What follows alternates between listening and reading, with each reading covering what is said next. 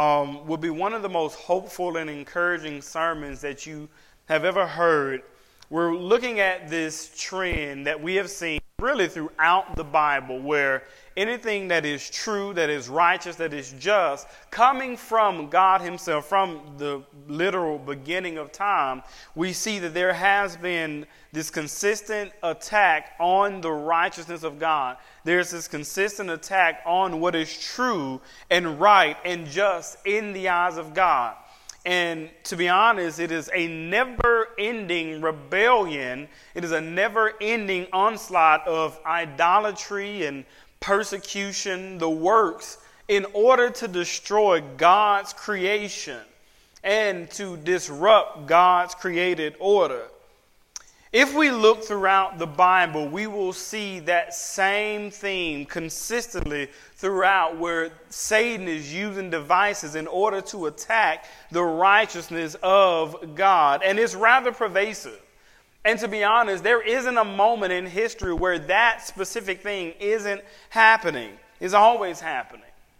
Now, the reason I bring this all up in today's sermon is because one of the misnomers about the Christian faith is that people think that when they come to faith, that mostly because of the prosperity gospel, that things only take an upturn from there and anything that they want, desire, and will happen for them because now they're a Christian. But I think the most consistent trend that we will see, and we'll see very clearly today, is that when we identify ourselves as Christians, when we are saved, that uptick that we are expecting doesn't actually happen. In fact, very often things seemingly take a turn for the worse. And so what I hope you see today is, the sermon title is Unstoppable, but that's not about you. You are very much stoppable. You are very much fallible. It's not about you. The unstoppable characteristic belongs only to God and God alone, and by proxy, those of us who have surrendered our lives to Jesus Christ. Only then will our work and our lives mimic that of Jesus Christ, knowing that nothing could stop and will stop the plan of God. Now, unfortunately, many of us don't realize that we have not been promised prosperity in the gospel. In fact, we've been promised another P word, and that is persecution. That is actually the guarantee of the Christian life. And the prosperity that many of us are chasing will never actually happen for us until we get to eternity. And so, keeping that in mind, we should all be on this upward trajectory where we are living our lives not to have heaven on earth, but rather to experience heaven and all its fullness and glory when we pass from here, death, to eternal life. That's the plan. Some of those lessons are taught to us most clearly, I think, through the work and words of the apostles. Now, so much of what happens to them and with them is so essential for us to know what should happen with us when we face trials of various kinds in our own lives. Now, we have to remember as we go into the sermon that anything we are able to survive, anything that we are able to persevere over, anything we are able to accomplish is not because of our own strength and ability or our own goodness, but it is because of the strength, ability, and the goodness of God, not us. And to be even clearer, there is nothing and there is no one who can stop the plan and the work of God. The most important factor for us in this room is that we must ensure that the work that we are doing individually, and then when we come together collectively as a body, is in fact a work for the Lord. You'll be surprised how many times we say that the work that we're doing for the Lord is really a work for ourselves. It is self-sacrificing. There have been preachers who preach not for the truth of the gospel and not for the Lord, but for themselves. There have been musicians not for the glory of God, but for themselves. You can do anything in life and do it for your own glory and think that you are attaching just enough Jesus for you to get credit for it. That's not how it works. In today's sermon, we're going to see that Paul is going to be stoned. And only by the grace of God is he actually going to be able to survive that stoning. And that is going to allow him to continue in the ministry, continue spreading the gospel. Now, I understand that none of us in here perhaps are facing stoning. I would be probably the most likely person in the room to face a stoning. But we are all facing our own personal trials and tribulations. And if you are experiencing them right now, if you're in the thick of those trials and tribulations right now, then they are significant to you. And while they may not be a stoning, they may feel just as crushing to you in your life where you are right now. And so I don't want to undermine the fact that you may be facing a trial, that you may be facing tribulation, but my hope is that today's sermon will help you bear the weight of whatever you may be going through even better today. Jump with me, if you will, to Acts chapter 14, verse 19. Acts chapter 14, verse 19. But Jews came from Antioch and Iconium, and having persuaded the crowds, they stoned Paul and dragged him out of the city, supposing that he was dead. But when the disciples gathered about him, he rose up and entered the city, and on the next day he went on with Barnabas and Derbe. When they had preached the gospel to that city and had made many disciples, they returned to Lystra and to Iconium and to Antioch, strengthening the souls of the disciples, encouraging them to continue in the faith, and saying that through many tribulations we must enter the kingdom of God. And when they had appointed elders for them in every church with prayer and fasting, they committed them to the Lord, in whom they had believed. Then they passed through Pisidia and came to Pamphylia. And when they had spoken the word in Perga, they went down to Attalia. And from there they sailed to Antioch, where they had commended to the grace of God for the work that they had fulfilled. And when they arrived and gathered the church together, they declared all that God had done with them and how he had opened the door of faith to the Gentiles. And they remained no little time with the disciples. Let's pray. Lord, we thank you for one more opportunity to worship together, to fellowship in the word, God. We just thank you that you have given us the word to address every possible twist and turn that could occur in our life. And God, we just pray that the truth that we are receiving from Scripture today will be so important, and that it will be an encouragement, God, to us, that no matter what we face, no matter where we are, as long as we remain faithful to the truth of the Scriptures, there's nothing that can stop the plan and the work of God in our lives. It is in your name we pray. Amen. So again, we are just thankful for the word. So there could literally probably be an entire book written entitled The Sufferings of the Apostle Paul. If somebody wrote that book, it would probably actually be enough to fill up one of the books of the Bible, because we see that the suffering of Paul is constant. Now, I would even add to you this: though we see all what we think is the suffering of Paul, what we are probably getting is still an abridged version of what he actually went through. Even with that, his suffering is well documented. From the time that Paul confessed Christ until the time that he was beheaded in prison, you could almost argue that his life here went on a downward spiral from the time that he didn't confess Christ. In fact, the worse his physical condition got, it was almost like the better his spiritual condition got. And so as Paul was strengthened and encouraged in the Lord in his relationship with God, he was beaten more and more, to the point that the Bible says that he was crooked, that he could barely stand. And by the time of his death, though he would have been in his early 60s, he resembled that of an almost 80-year-old. because he had been beaten with such disgust by those people who didn't like that he was proclaiming the truth of the gospel. Much of that can be credited to the extent of the numerous beatings he suffered at the hands of the Jews and the Romans for that testimony. If that wasn't enough, though, he was mocked and ridiculed because of what he surrendered to. And if you don't know this, not only that, but the rumors went around that Paul had actually gone out of his mind because he was so learned that all of that intelligence had compiled on him and that he had lost his mind. You can see that evidence when he goes before Felix, when he goes before Herod, and when he goes before Caesar. They all say, Paul, your great learning has driven you mad.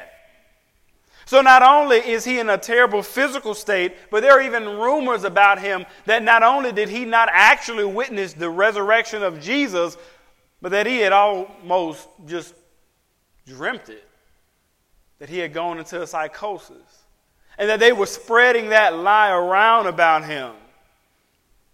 Now, we see all this, we see the extent of his suffering, and it seemed as if it were enough to crush him, yet somehow Paul is not crushed by any of the things that he has to suffer through.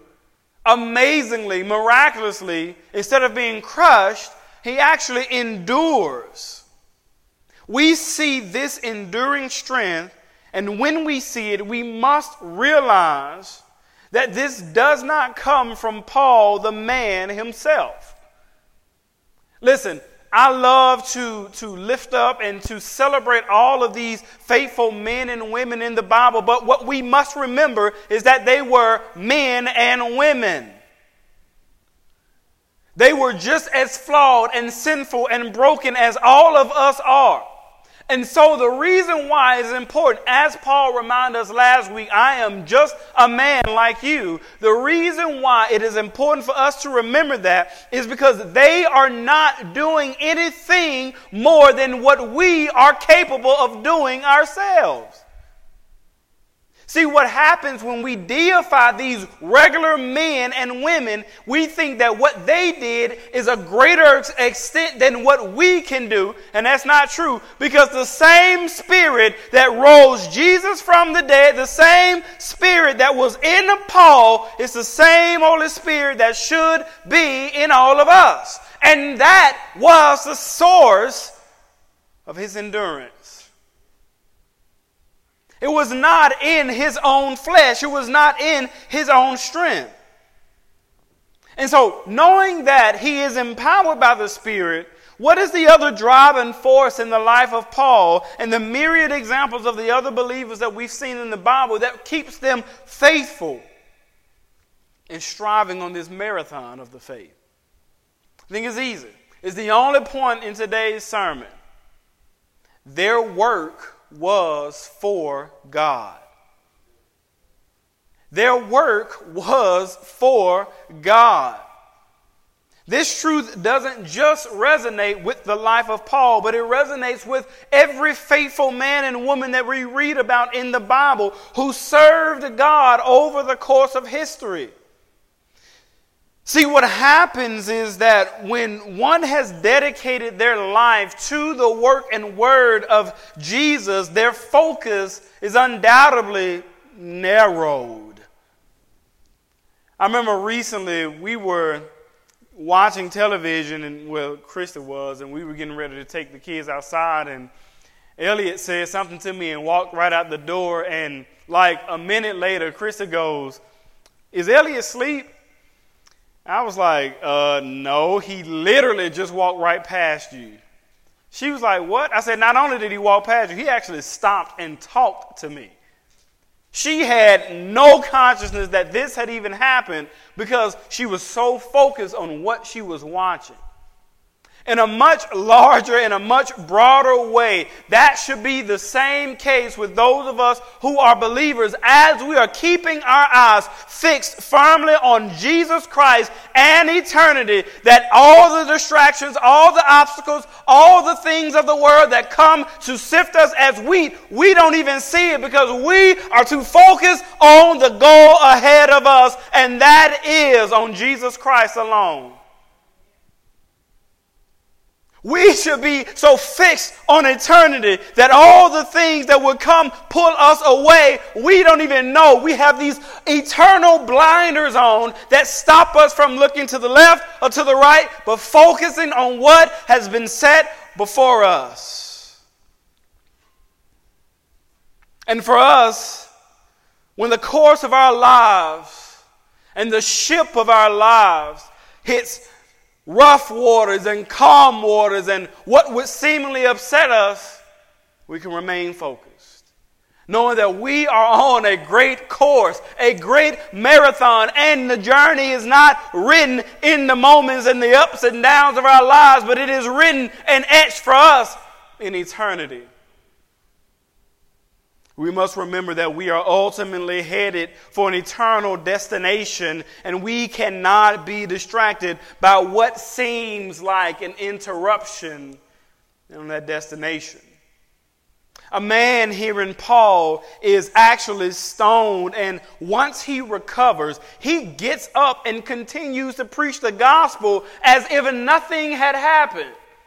He doesn't go back and complain, doesn't make a post about all the people that did him wrong. He gets up and he continues the work of God because he knows the severity of the call for which he has been called, but he also knows that he has a finite amount of time in which he can work, which is why the Bible says we must work while it is day, because when the night comes, no man can work. It is a bit funny to me that the American culture has so much invaded our Christianity that we're all moving towards this trajectory of retirement. We are all looking and longing for a day that we no longer have to work. But the reality is that if you are a Christian, you better leave this house working. You better leave this house occupied until the day Jesus Christ calls you home. There is no retirement for the work of a believer. There are no days off. There are no vacations. We are about the truth of the gospel 24/7. Can't get tired. But I want you to see that what Paul is able to do is not just because his work is for God, but it is because he is actually saved and redeemed through the power of the Holy Spirit. I have seen many a believer who failed to continue to do the work of God. Though they thought they were doing his work, they were missing the driving force behind it, which is the Holy Spirit. There are many people who have been saved according to this cheap believism that we place out there now. Just walk down the aisle and you're saved. Just slip up your hand and you're saved. And they are convinced that they have something that they don't because we wanted to make salvation as easy as possible. Because we're not really concerned about the number of people in eternity. We're just concerned about the number of people in the pews. And what has happened, the reason why so many churches, though filled, they're lame duck churches, is because the way you get them is the way you keep them. The Spirit must be the driving force behind everything that we do. And that means, as I said, Paul is no stronger, he is no more powerful, and surely he is no more capable to endure what he endured than any of us are. So why do we give up so easily? Paul was willing to be stoned, and I'm sure when Paul woke up, he was like, oh, I'm still alive. He was willing to pay the price of death for what he believed, yet we won't even risk our income over the truth. Yeah, I would say something, but I got to work. The Lord know I got to work. I got to have a job. I would say something, but that's my friend. I don't want to disrupt that friendship. And we've been friends for 30 years. I would say something, but I don't want them to be upset. I don't want them to be mad. And yet we have all of these people who have the same spirit we claim to have, who were willing to die for what they believed in. Do you think the people right now in Asia, in these other countries, which you may not even know about the persecution that's going on, you think they got more Holy Spirit than we do? Of course not. They are no more saved than we are. They are no more empowered than we are. Perhaps they're just actually saved. The Spirit empowers us to endure with grace the full barrage of what Satan would otherwise use to stop the work of God. Here Paul was beaten, but if we go back, we remember that for Nehemiah, there were lies that were told on him when he wanted to rebuild the wall, yet he never stopped. For Daniel, his refusal to bow to the king ended him up in a lion's den, yet he survived. Same is the case with the 3 Hebrew boys. Though thrown into a furnace, they were sustained. Same is the case with Joseph, who was sold into slavery because of the jealousy of his brothers. See, what we see here is not an example of great men doing great things, but what we see are fallen, broken, weak, sinful men who dedicated their lives by the grace of God to a great God. That's what we see. And the writer in Hebrews makes mention of this, and I think the writer says it in far better way than I can. Hebrews 11:7. Hebrews 11:7. He says, by faith Noah, being warned by God concerning events as yet unseen, in reverent fear, constructed an ark for the saving of his household. By this he condemned the world and became an heir of the righteousness that comes by faith. By faith, Abraham obeyed when he was called to go out to a place that he was to receive as an inheritance. And he went out, not knowing where he was going. By faith, he went to live in the land of promise, as in a foreign land, living in tents with Isaac and Jacob, heirs with him of the same promise. For he was looking forward to the city that has foundations, whose designer and builder is God. By faith, Sarah herself received power to conceive, even when she was past age, since she considered him faithful who had promised. Therefore, from one man and him, as good as dead, were born descendants as many as the stars of heaven, and as many as the innumerable grains of sand by the seashore. Listen to this. These all died in faith, not having received the things promised, but having seen them and greeted them from afar, and having acknowledged that they were strangers and exiles on the earth. For people who speak thus make it clear that they are seeking a homeland. If they had been thinking of the land from which they had gone out, they would have had an opportunity to return.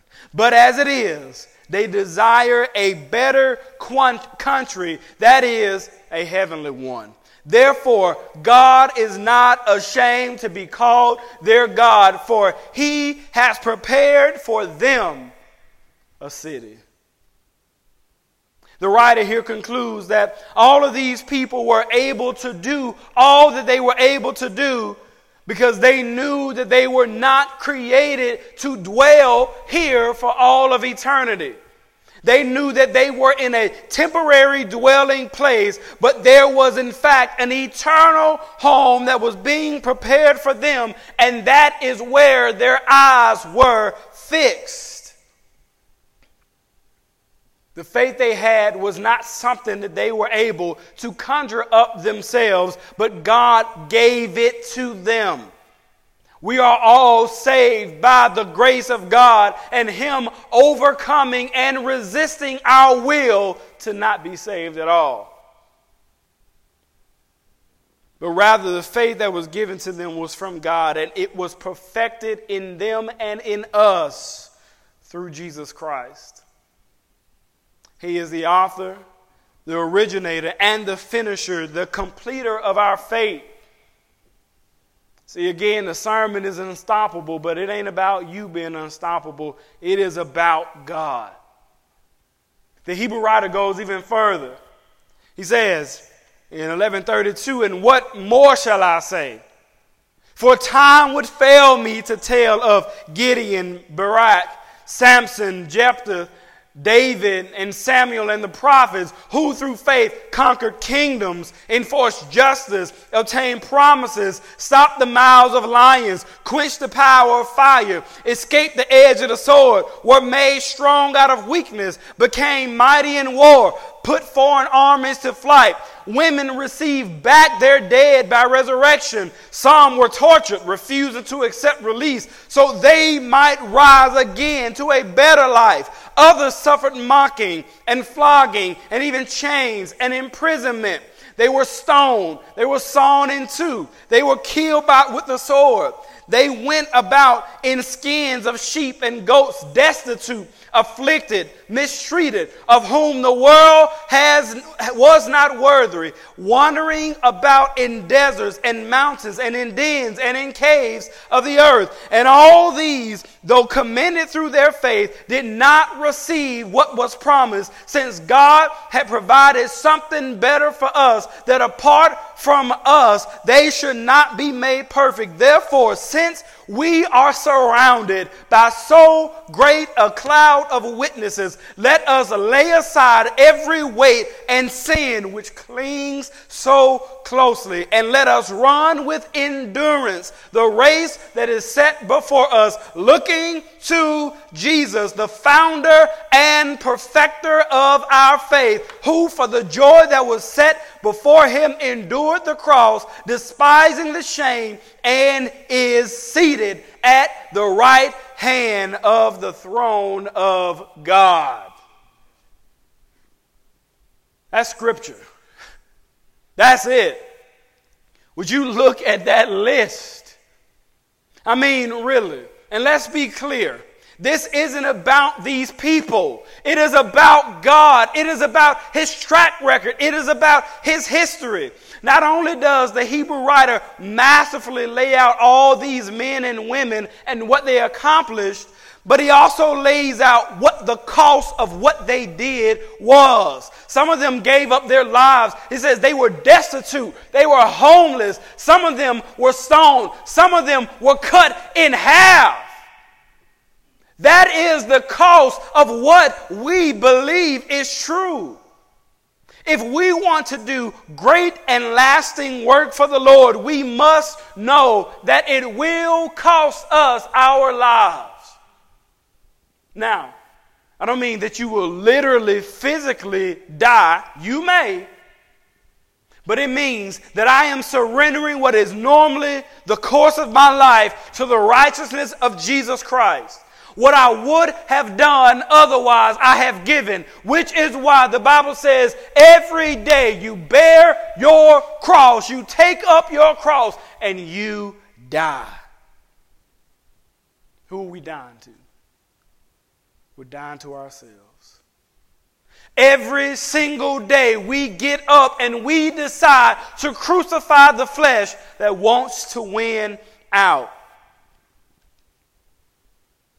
See, the struggle for many of us is that while God is unstoppable in His plans, too many of us are living lives according to our own plans. We are living according to our own course of life, and too many of us think that we can attain heaven on earth. See, when the Bible says that this oft-quoted scripture, all things work together for the good, that's where we stop. That's it. All things work together for the good. Amen. We post it, we quote it, we share it, we get it tattooed. But that's not what the scripture actually says. Of course, we would all like to believe that all things work together for the good of all people, but that's not the case. All things will only work for our good when our lives are being lived out according to the purposes of God. For those of us who are called according to his purpose. Unfortunately, many of us who are outside of the faith, though we may think we are inside, we don't see the work of God coming together for our good. And that's why. So the minute that our Christian confession disrupts our ability to be happy, then we go with what actually makes us happy. But the track record we see here is that these great men and women set aside their own comfort. They set aside their own happiness, but for much greater gain. And that was eternal joy with Jesus. There is nothing you can do to disrupt a Christian who has eternity etched in their hearts, because nothing you can offer is ever as satisfying as Jesus. And no abuse that you can offer will ever be worse than hell. That's the perspective. This is why the Bible describes our suffering as momentary and light. They are momentary because eternity, well, it lasts forever. And they are light because none of our afflictions are the cross. And the writer says, therefore, or because we are surrounded by so great a cloud of witnesses. In other words, because we have seen and read and heard of all those who went before us, we can look to their example and hold fast to the truth of our faith. Because we have this cloud of witnesses, let us lay aside every weight and the sin that clings so closely to us. Through every obstacle on this course of life, every trial, every tribulation, we must run with endurance. Now, when we say endurance, I want you to look at it through this lens. I don't know how many of y'all in here are runners. I'm not a runner, okay? I just started doing cardio again.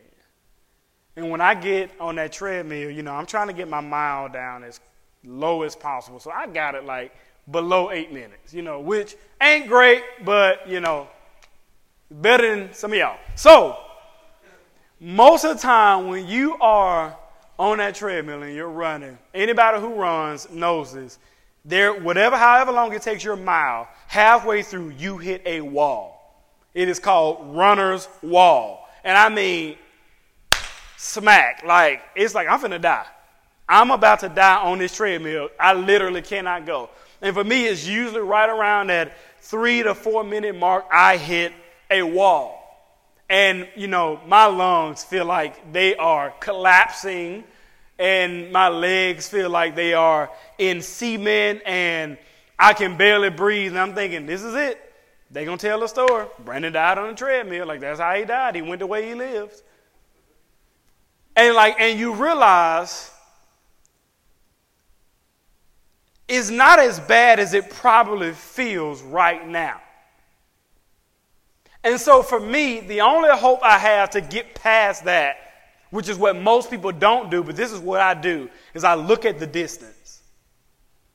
I don't look at the clock, I don't worry about that. I look at the distance. Because the reality is, if I'm keeping my eyes focused on how close I am to that mile, I'm not stopping no matter how bad I feel right before the mile is over. Because that's a letdown. I ran all that time just to stop before the destination. Listen, if there's anything I've learned, is that running, it's about endurance. If I've learned anything else about Christianity, our faith, it's about endurance. There are times when we hit walls in our lives. I don't mean one wall. The older you get, the more walls pop up, okay? But it's about endurance. It's about keeping your eyes focused on the prize. And let me tell you, the reward is not heaven. Heaven's not a reward. The prize is Jesus. That's it. He's our great reward. And so on the times when we feel like we cannot continue, we must remember that it's about endurance. And I'm not going to give you one of those famous, you feel like that, boy, because you're almost at the end. You might not be. You might be at the beginning. You might be at the middle. You might be at the end.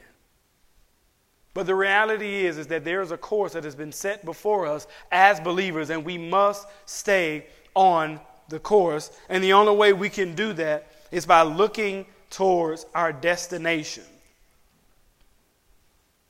I know I have to get to a certain point in my life, and some point this soul is going to be taken out of this body, and it's amazing what happens after you run a mile in 7:45. You look back and you realize it was only 7 minutes. I'm going to tell you now, each one of us, no matter what our destination is, we're going to arrive in eternity one day. No matter how long you live, I don't care if it's 50 years or 150 years, you're going to look back and you think, man, that wasn't enough time. A few years is nothing when eternity is at stake. The unfortunate reality is that some of us are going to have our first real grasp of what time is because we're not going to wake up with Jesus. We're going to wake up on the opposite side. And we're going to be like the rich man who said, I need to go back. Just let me tell my brothers, because now I finally have a concept of what all of life was about. He says, no. Because your brothers have the same thing you have.